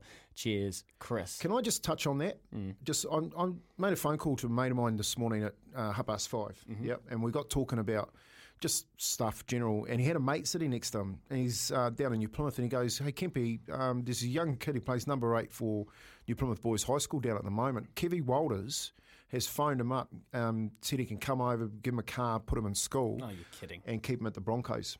You know what I mean? And he said, what's going on there? And I said, you know, that's where we've got development so wrong in this country, is where someone can go into New Plymouth Boys High School and see a kid who's a number 8. He's obviously a decent player. Paul Tucker, I think his name was, and he is scouted by the Brisbane Broncos, not by our own sides here in New Zealand. So, and you know, that's just one story of thousands every year. Oh, mate, Tohu Harris is a prime example. Izzy's spoken about one he's got down there with a 13-year-old lad in Christchurch. And actually, we're going to catch up after the show. We're going to go and have a day out or a morning out at the All Blacks training and hear New Zealand Rugby's 2025 strategy. And look, player retention at every level is crucial. So we'll go and do that. But it is 8 minutes past 8 a.m. this morning. SENZ. Well, another major has been completed for the 2022 golfing season, and another 20-something-year-old has declared himself not just as one of the best ball strikers on planet Earth, but a major champion. And maybe England's answer to the young wave of Americans wanting the next thing mantle. Matt Fitzpatrick held his nerve to win at the Country Club yesterday, finishing with a round of 68 to edge Will Zalatoris, who again falls one shot short of his major triumph. Paul Hingham was covering the event for the BBC. He's with us now. G'day, Paul. How you doing? I'm doing very well, thanks. How are you, lot? Yeah, no, we're good down here, mate. We love our golf in New Zealand. Unfortunately, our two Kiwis, Foxy and Danny Lee, didn't even make the cut, whereas your man, he went on to, well, close it out in quite impressive fashion. How good was Matt Fitzpatrick over the week? I mean, he was stellar, wasn't he? I mean, he had maybe not the best couple of rounds in the middle, but that final round, I mean, we're still in a bit of a daze over here because obviously it's quite late at night. But I think when it's all said and done and the dust has settled, that will be one of the best final rounds in a major I think we've ever seen. Really, just to hold his nerve the way he did under constant pressure from Will Zalatoris, constant pressure from Scotty Scheffler, and the bunker shot on 18. That will be one of the great closing shots of any major. No real place to go. Does he chip out? No, not a bit of it. He straight away said, I'm going for this. Went for the green, had to play a high cut, across all kinds of trouble. If that doesn't go the right way, if he mishits that, he's gone. He's not even getting into a playoff. He is done. And to pull off that shot and force Will Zalatoris to try and make a putt from about 15 feet just to get into a playoff. I mean, it's unbelievable stuff from Fitzpatrick, and I think all of England is very, very proud of that young man. Yeah, I'd say. I've been up there when Faldo was winning loads of tournaments. He said it in his post-match tournament media conference that he would like to win 6 major champions. Do you see him as the answer to the Nick Faldo days up there in England? Possibly. I mean, he's obviously the lead and possibly only candidate in England at the moment. I mean, we've had the old guard of the Poulters and the Westwoods and the Donalds, never managed to get over the line to get that job done, in the majors. He's got one. He's only 27. He's got plenty of golf left in him, yeah. And I think importantly, he's got the game. He hasn't got one real strength. He hasn't got one real weakness. And I think his major strength now is just his mentality. I mean, he started the final group at the USPGA at Southern Hills, and he shot 73 to finish 5th. Never really got into that tournament, really, but he started that day 3 back, and he never really got the sense. But I must admit, from the first tee shot he hit at Brooklyn, you knew he was on his game. This guy was going to take something special to beat this guy. He's got an all-round game. He can putt, he can chip, he can hit irons. And his major flaw used to be that he wasn't as big. He couldn't hit it as long as the big guys. Well, he can hit it now. He's sneaky long. He can send it out there a good way, trust me. And with the Open coming up in 3 weeks, from a guy who's brought up on links golf, I mean, it'd be a brave man to back against him. Yeah, we'll cover the Open in a wee bit, Paul. I'd love to get your theories on this year's Open because I think it's going to be a little bit special as well at the old course. But you make the point. He actually said, I think back when Bryson DeChambeau was smashing 18 eggs and 6 protein shakes a day, he said, anybody could get bigger off the tee. It's not hard. The hard thing to do is accuracy. Is it true he's recorded every one of his shots since he was about 13 years of age? Because I've seen that reported a couple of places, but it sounds insane. It does sound insane, but him and Eduardo Molinari have a special database going where they input all the numbers. And yes, from about 15, I think it's pro rounds as well, but I mean, people have said it's every single shot, he even just messing about with mates. It just shows the attention to detail, this guy. He's one of the hardest workers on the tour. You leave no stone unturned, and you've got to these days. Like you said, Brooks can come up there, Bryson can come up there, Dustin Johnson, and they send it such a long way. It's hard for guys like Fitzpatrick and your normal pro golfer to keep up with them. Now, whether they'll have to face these guys in the majors coming up is a different story with Live Golf and all the other shenanigans around in the world of golf at the minute. But let's not forget, Mitch Fitzpatrick can hit it. You know, he's not short these days. He can hit it as far as he needs to. And he's such a good iron player. He's such a good chipper now as well, even with that funny chip and grip that he's got that nobody seems to know how in the world he gets that to work. But he's such a good player. He can match anyone these days. And I just think he's a credit to himself, a credit to England. And I think he's only just getting started as well, which could be the scary thing for the rest of the tour. Hey, Paul, did the pedigree of Matt Fitzpatrick, did it sort of catch everyone off guard, or has it been a story that's been brewing underneath up there in England, and then everyone knew that a champion was in the making? I think this is one. I think this is a definite one. Depends on which side of the Atlantic you sit on, whether you thought he could win a major or not. You know, he's won 7 times on the DP World Tour, European Tour, as we like to call it in some places. You know, you don't win 7 times if you can't play golf. You know, winning any golf tournament with 150 odd players trying to win it is really tough. And to close out 7 and big ones, big ones in Dubai and stuff. The guy can win.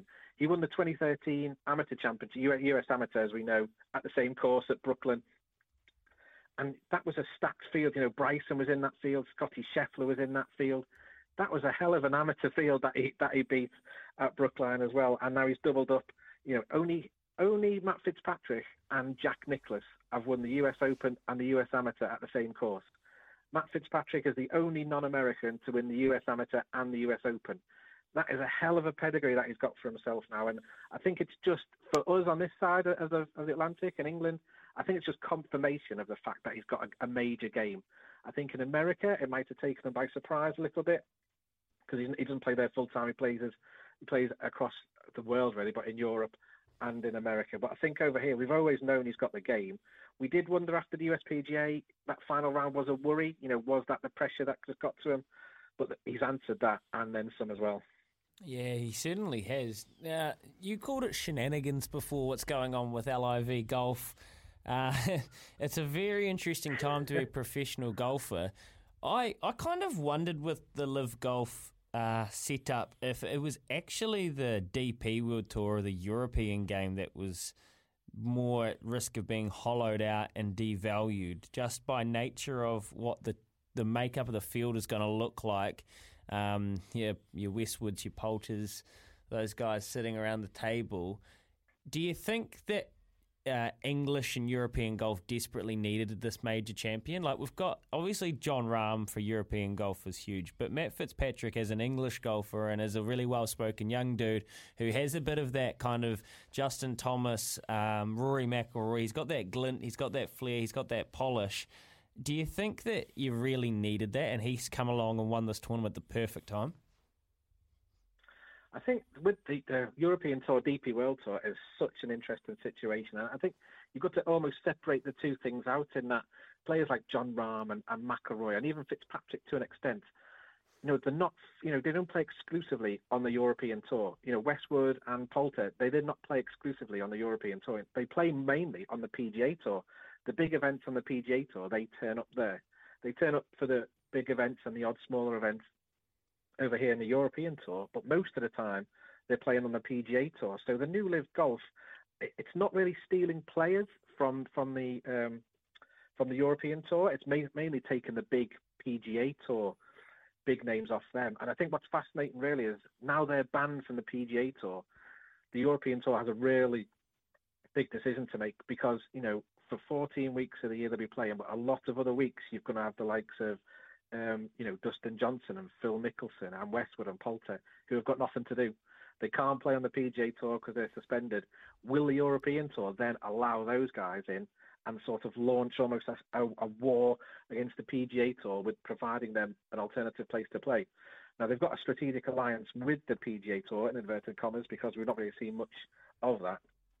Whether they could also ban those players and sort of make sure that they can only play and live and nowhere else is is the big question facing the European Tour. But he's a great ambassador for European golf, Matt Fitzpatrick. European Tour is a slightly different story just because he doesn't play in those events week in, week out. He turns up for the big ones. So for the European golf, it's fantastic. And hopefully going towards the Ryder Cup and things like that, he'll be, our leaders along with Rory and Rahm. For the European Tour and their battle against Live Golf, I think it's a different story altogether. Hey, Paul, we're only a month out from St Andrews, and I love that event. It's just loaded with stories at the end of the week, and we've seen some players coming into good form here as we lead into this tournament. What can we expect, do you think, from that tournament? Is it going to play out with the Schefflers and the McIlroys and, of course, our man that's just won, Matt Fitzpatrick, or are you guys thinking that there's some other Europeans over there that might be hitting the front line at the end of the week? Well, I think it's going to be so special. The 150th Open at the home of golf at St Andrews. It's such an incredible, if you haven't been to any golf tournament, if you need to go to one, it's this one. And it's going to be an absolutely fantastic event. And there will be a story. There'll be someone from somewhere that we don't know, unheralded local star who will, come up with a first round lead or a second round lead or be there or thereabouts. But I think what recent history is telling us in the majors is it will be the big guns, and more importantly, be the big guns in form. We got spoiled, didn't we, by Tiger winning sort of every other major he played in, which was just an unbelievable run. What we're seeing now is sort of a part-time streaky dominance in the sport where McIlroy can win 4 majors, Spieth can win a few, Brooks Koepka can win 4 out of, I think, 6 or 8 it was in a fantastic run. And then they sort of tail off a bit because you cannot maintain that sort of level of dominance in a major golf format unless you're Tiger Woods. So I think what you're going to find now is you're going to find Scheffler, Fitzpatrick, Zalatoris, Morikawa even, who had 3 fantastic rounds at Brookline with just 1 really bad round in the 3rd round, taking them out of the picture. But I think you're going to find the big guns who are in form, because as we've seen, Scheffler's there or thereabouts. Fitzpatrick, now that's 2 majors. He's been in the final group. Who's to say he can't do it at St Andrews? Will Zalatoris, second and then second. This guy, we've got to give Will some credit. He did not back down. He didn't flinch. He didn't lose that. Fitzpatrick won it. So with the mentality he's shown, especially for a guy who's never won on the PGA Tour, let alone a major, he'll be there or thereabouts again. So I think it will be one of these guys, because I just think with only 3 weeks, the form will not go. You can take that form into the next round. And I think maybe Rahm would be the worry, because I think his final round at the US Open was really poor, but he should be there or thereabouts again. Rory McIlroy is obviously the interesting one. He's like the flag bearer almost of normal golf, PGA Tour and European Tour against the Live Golf. He's had that. He won the Canadian Open the week before, so he had a lot on his plate heading into the US Open. And he managed to finish in I think he was tied fifth again. And he's finished in the top 8 now of all 3 majors this year, and he's never done that before, ever, in his career. So, he's waited 8 years to win a major. That's long enough for a player, as talented as Rory McIlroy. So I think it's going to be one of those familiar names that's going to be lifting the claret jug in just, I think it's 3 weeks' time. Yeah, it's coming up fast, Paul, and you're so right on Will Zalatoris. And an alternate reality, just a slightly one, he could have won 3 majors on the trot here, so we've got to give him a massive shout-out. Appreciate you and your time today. Great work covering the event for the Beeb. It was great to read your stuff, and enjoy the old course for the 150th edition of the Open. What an absolute spectacle it'll be. Thanks for your time, Paul. Cheers. SENZ. There you go. Talking all things US Open golf with Matt Fitzpatrick. Just so sharp. And that 18th bunker shot. Wow. Wowie, big buoy pants on for Matt Fitzpatrick, and that's how you win a major. There you go. Park the golf for the next wee while until Greg Norman stares at someone with those shark eyes again, and then we'll have to talk about it. Now, before we head off and get back with Paul Moati of TAB, good news. Richie from the Kapiti Coast found himself with 2 All Blacks tickets to the All Blacks Māori tickets to the Wellington game when they take on Ireland. Get in behind our Māori All Blacks when they take on Ireland. Tickets available at allblacks.com. Except I've got one more double pass. An adult double pass to the Hamilton game. Now that is when the Māori All Blacks will stake their claim against Ireland. The first look we will get at the Irish touring side. And I've got a double pass. All you got to do is text your name to 8833 with the words All Blacks Māori and who your favourite All Black Māori player of all time is. I don't care what generation, I don't care what era. Text your favourite All Black Māori player, your name, and the words All Black Māori to 8833 right now. You can secure your tickets at allblacks.com, or you can just text 8833 and we'll hook someone up with a double pass to that Hamilton match. 23 minutes past 8, here with Chemist Warehouse. Great savings every day. Paulie Mawari. We might have to get some odds on the upcoming league this weekend, Kempy, from the great man Paul after this. Is he still having a sleep in at Millbrook? Or he might be out of bed by now. I'll tell you who's out of bed is Paul Moati at tab.co.nz. Jesse Bromwich has been named skipper of the side, Paulie. The Kiwis against Tonga. Do you have a market up for this yet? Mate Tonga Kiwis match. Yeah, that's the one. Yeah, yes, we certainly do, and the punters have already got stuck in as well. So, early on, the money was coming for the Kiwis. It's a very, very strong Kiwi side that's been named there. The halves look very, very good. It's a huge forward pack, but the Tongan side, they're no slouches themselves, but at the moment, there's a wee bit more sort of action the way of the Kiwis. Both in the head-to-head market and the point start market. So I guess just with the side that's been named and with Bromwich being named captain, I can understand the confidence from Kiwi punters out there. So, yeah, the Kiwis at $1.25 and they're also taking the Kiwis minus 11.5 points at $1.90. What do you reckon, Kiwi? Ooh, yeah. The TAB's confident. It's a very, very good Kiwi side. Now, I know the Tongans have named a side that's got a whole lot of NRL experience across the park, but this is one of the most, I don't know, I just feel confident myself. I'm with the bookies this time. I think the $1.25 is a wee bit of value, so... I know there'll be plenty of red support in the crowd, though, and that'll get the Tongans up certainly early on. But I'm with the money and the bookies at the moment at $1.25. I'm also having a look at the All Blacks Ireland match because this is where it gets interesting. Ireland are $4 to win the first test against the All Blacks, who are $1.22. I can tell you 40% of the turnover in that match result market is on the Irish to win at $4. This is a test at Eden Park, right? Yes. The All Blacks aren't losing that. Like, it doesn't matter how out of form they are. It doesn't matter. Seriously. Have the Irish ever won a test match there, Paulie? No. $1.22 is probably as good value we ever get for the All Blacks for a game at Eden Park. That is... 22%. Return. You call me an arrogant All Blacks fan, well, I just think there's something that eventually history is history because of its history, right? And things just don't happen. Paulie, we're going to let you go. Well, let's pick this up tomorrow. I find that very interesting. 29 away from 9. Download the TAB app today. We'll get Paulie Mighty back on the All Blacks Irish game and get into that one tomorrow with a bit more time because I think that's fascinating. Here's Aroha with the news for Kubota together with Shaping and Building New Zealand. Then Joey is being very patient. We're going to chat to Joey in Auckland about Reece Walsh after this.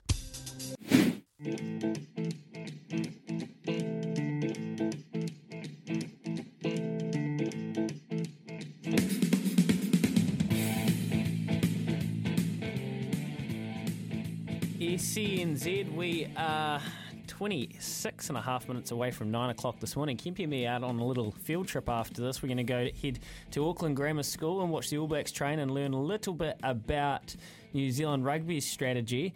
I tell you what New Zealand rugby's strategy should be, and that's trying to keep Scott Robertson in the country, but whether he stays or whether he goes, it's up in the air at the moment because at the end of the World Cup cycle, his contract has a clause meaning he can get out, and I know there's going to be a lot of questions about that over the next wee while from punters and media alike. But talking Reece Walsh, Kempy, your off the back fence today was about Reece Walsh. I called him an uncut gem.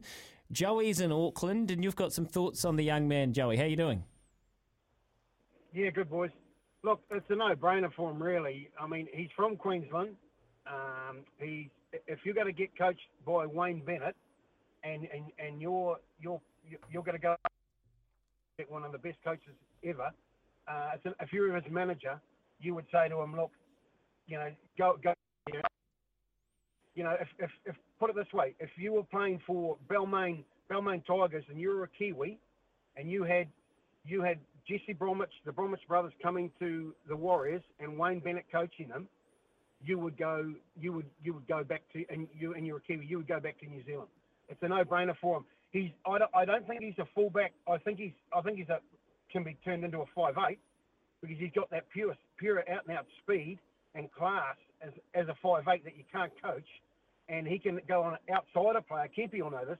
He can beat a player on the outside and bring the player that's marking you coming in, and then he offloads to you and puts you in a hole. Well, once he's through a hole, he's very hard to catch because he's so quick.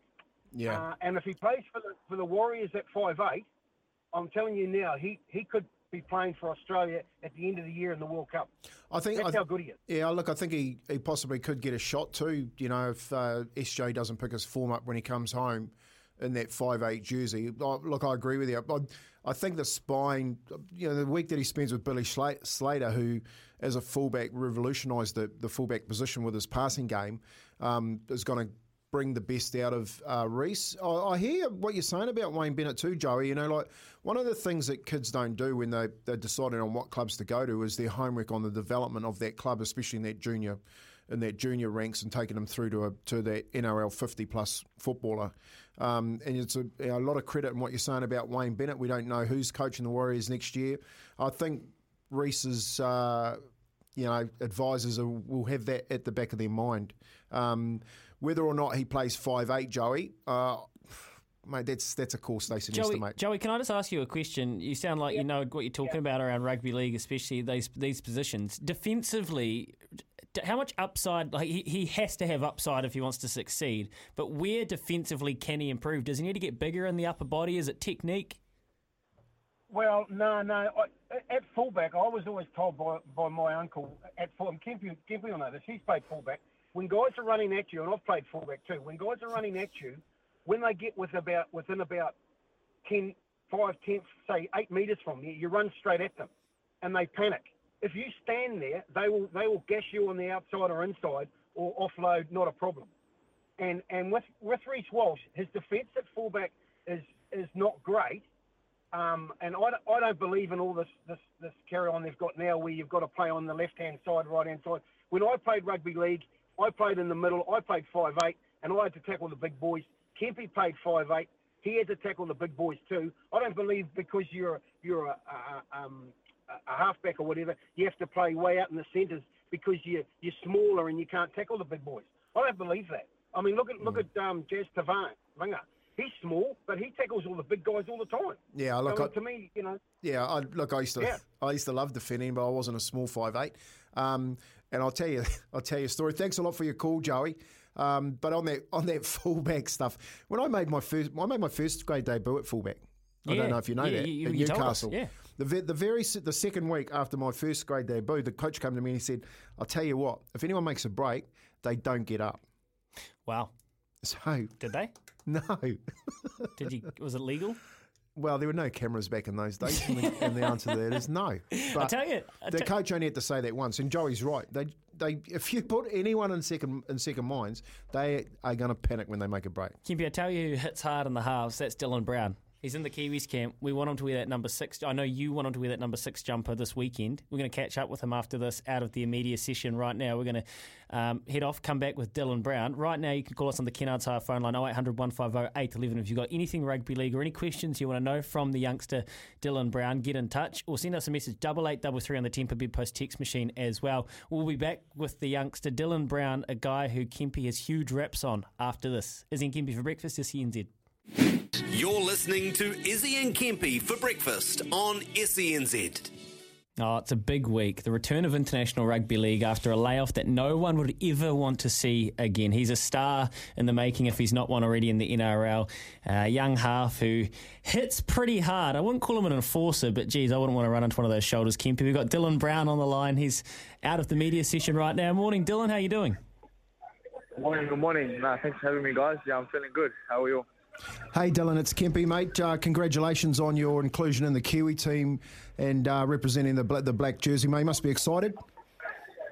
Yeah, 100%. Any chance to, get in some black kit is obviously an unreal feeling, and hopefully I can get it out there on the weekend and beat Tonga. So, yeah, real keen. Mate, got enough tickets coming back? Hikarangi Stags, I see that you come through from the Whangarei crew up there, the whānau. They'll be on the phone to you saying, mate, make sure you got us some tickets. You got plenty? Yeah, 100. All the fans, the mates hitting up the last minute one saying, give me some tickets. Had a few messages this morning, so I'm trying my best, but we'll have to see how we go. Hey, Dylan, I noticed that you ran into Benji when you ran out on the weekend. You must be so excited that you're filling the number 6 jersey after going in after Benji and his electric career. What do you hope to bring to that jersey when you go out there against Tonga? Yeah, it's pretty overwhelming when you say it like that. Benji's the GOAT, and he's done some amazing things, obviously, in the black jersey. But yeah, no, I feel like my role in the 6 is to just have a damn play footy and do what I do best. So I'll try not to think about it too much, because when I do, I get pretty nervous. So, but yeah, I'm just glad to be in camp, hey. Yeah, it's a pretty cool feeling, mate. And the man speaking to you there, Kempe, he's too humble to say it, but he represented it, got to throw on that jersey, and I think he's filled with pride when he sees young Kiwis coming through that know their place in history. But you must have modelled your playing style off some New Zealand Rugby League legends coming through. I know you would have played against Benji a bit. Who are the guys that you look to and you think, I can be a bit of that? Oh, well, obviously, like me growing up, I was more of a union player, and when I started watching League a bit more, it was Shawnee Johnson in there doing his thing. So I feel like he's sort of the role model for me that I've always looked up to. And, hopefully I can chuck on some things that he can do. Obviously, it's pretty hard to follow up Shawnee, but... Hey, mate, you must be, pretty happy that Jerome Hughes is in the 7 jersey. And Joey Manu's playing at fullback, with Brandon obviously jumping out of the hooker. What a spine, mate. How's it shaping up at training? Yeah, no, that's right. No, we still yet to have our first training session. That'll be today. But like you said, having Hughes there is massive. He's going to be the organiser there, which helps for me because, me and my paramanagers, it's the same sort of role. I'm the 6th and Mitch organises most of the things. So to have him there and enjoy Manu at the back, it's pretty exciting. And like you said, Brandon too, he's just like having another lock at hooker. So I'm sure he'll be on the ball a lot. The squad that's been named is pretty freakish, really. Like, you know what it's like at that top level in the NRL, and you handpicked a bunch of players out that are all in that kind of top 6. The Eels, you guys are sitting on 20 points in a cluster there with the Sharks, the Bronx. You're not too far away from the top 4. How do you feel like your club season's going for Parramatta? Yeah, I feel like we're a bit all over the place, eh? We know what we're capable of with Parramatta. It's just finding that consistency. Like, we went down to the Dogs. They obviously played unreal as well, though. So for us to bounce back against the Roosters was very important because you just needed that, heading into the second half of the season. We need to be up there in the top 4 to give us every chance when it comes to finals. Yeah. Mate, you guys will be there. I know, no doubt, Dylan, and your football will go to another level after you go home after representing New Zealand. That's just the go. Just to give you a little bit of history on that jersey, there's a few Northlanders that have been in there. Olsen Fulapina, he's from the far north, from Kaikoui. Myself, I was born in Whangarei, but before wearing that as a caretaker with that jersey, and now we're having another Northland kid out of Hikarangi Stags. Mate, so proud of what you can do. Yeah, that's mean to hear. Yeah. Mate, the forward pack. You look at the forwards, you're playing, obviously against a number of those middle players, Nelson Sefo, as well as the Bromwich boys. You throw in there Fisher Harris. What do you think the middle can bring to this game? Because that's where it's going to be won against Tonga, eh? Yeah, well, like you said, those names there that you just mentioned, when we come up against them and their club teams, it's the players we're watching out for and we're making sure we shut down. So to have them leading our pack forward is going to be unreal, and it's going to allow us to play some good footy. But don't get us wrong. Tonga's got a massive pack as well, so we're going to have our hands full. Okay, hey, make sure you wear your bright coloured taros today, mate. When you go to training, the initiation will happen today. It'll probably happen at the end of training. So have your haka down, Pat. and all the best for this week. I'm looking forward to watching you, mate. I think you're the most exciting 5'8" we've had come since Benji, and looking forward to you building not only in this game but through to the World Cup, mate. All the best from me, all the best from all the Kiwis that have played before you, and especially from all of our New Zealand whānau that'll be supporting you this weekend. Thanks for coming on the show, Izzy and Kempy for breakfast. Man, thank you guys. Thank you very much. Very kind words. Thank you guys. No worries, Dylan. Champion. There you go. Dylan Brown, youngster out of the Eels. And, oh, man, that was pretty cool, Kempy. You could just hear how much it meant to him.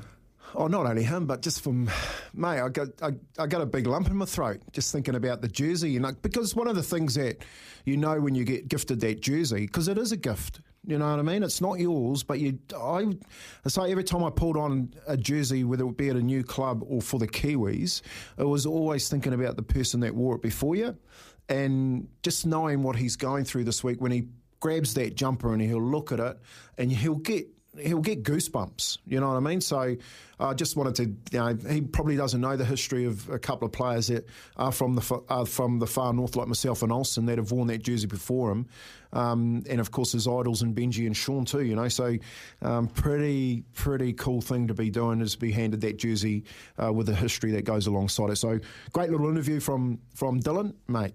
He's got a big career in the Kiwi team, I think. Yeah, here, Kempy. And look, speaking of history and prestige and whānau around the country that's proud, anyone that's ever worn the All Blacks Māori jersey knows exactly what that's about. And I'm asking you on 8833, the Temper Big Post text machine, who is your favourite Māori All Black of all time? We've got 2 tickets, an adult double pass to the game against Hamilton. It's the first time we'll see Ireland. Allblacks.com for tickets, or just text us. Who's your favourite All Black Māori All Black of all time? Leave your name along there. Richie is saying, how do you get your tickets? The boys will be in touch with you there. We'll sort that out, mate. Don't worry about that. You're heading to the Wellington game. Double pass to the Hamilton game up for grabs. And Dave, I've got your text here. Saying right on for Super Rugby Supremacy. We might read that one tomorrow morning. We've got a bit more time, mate, because after this we're going to catch up with the doyen, Ian Smith, to sleep on it. Looking forward to it. 9 away from 9. For logbook servicing you can rely on, you need to make the right choice. You need trained professionals who are fully qualified to service your car according to manufacturer's specifications. For real peace of mind and a nationwide warranty, book in or book online at repcoservice.com.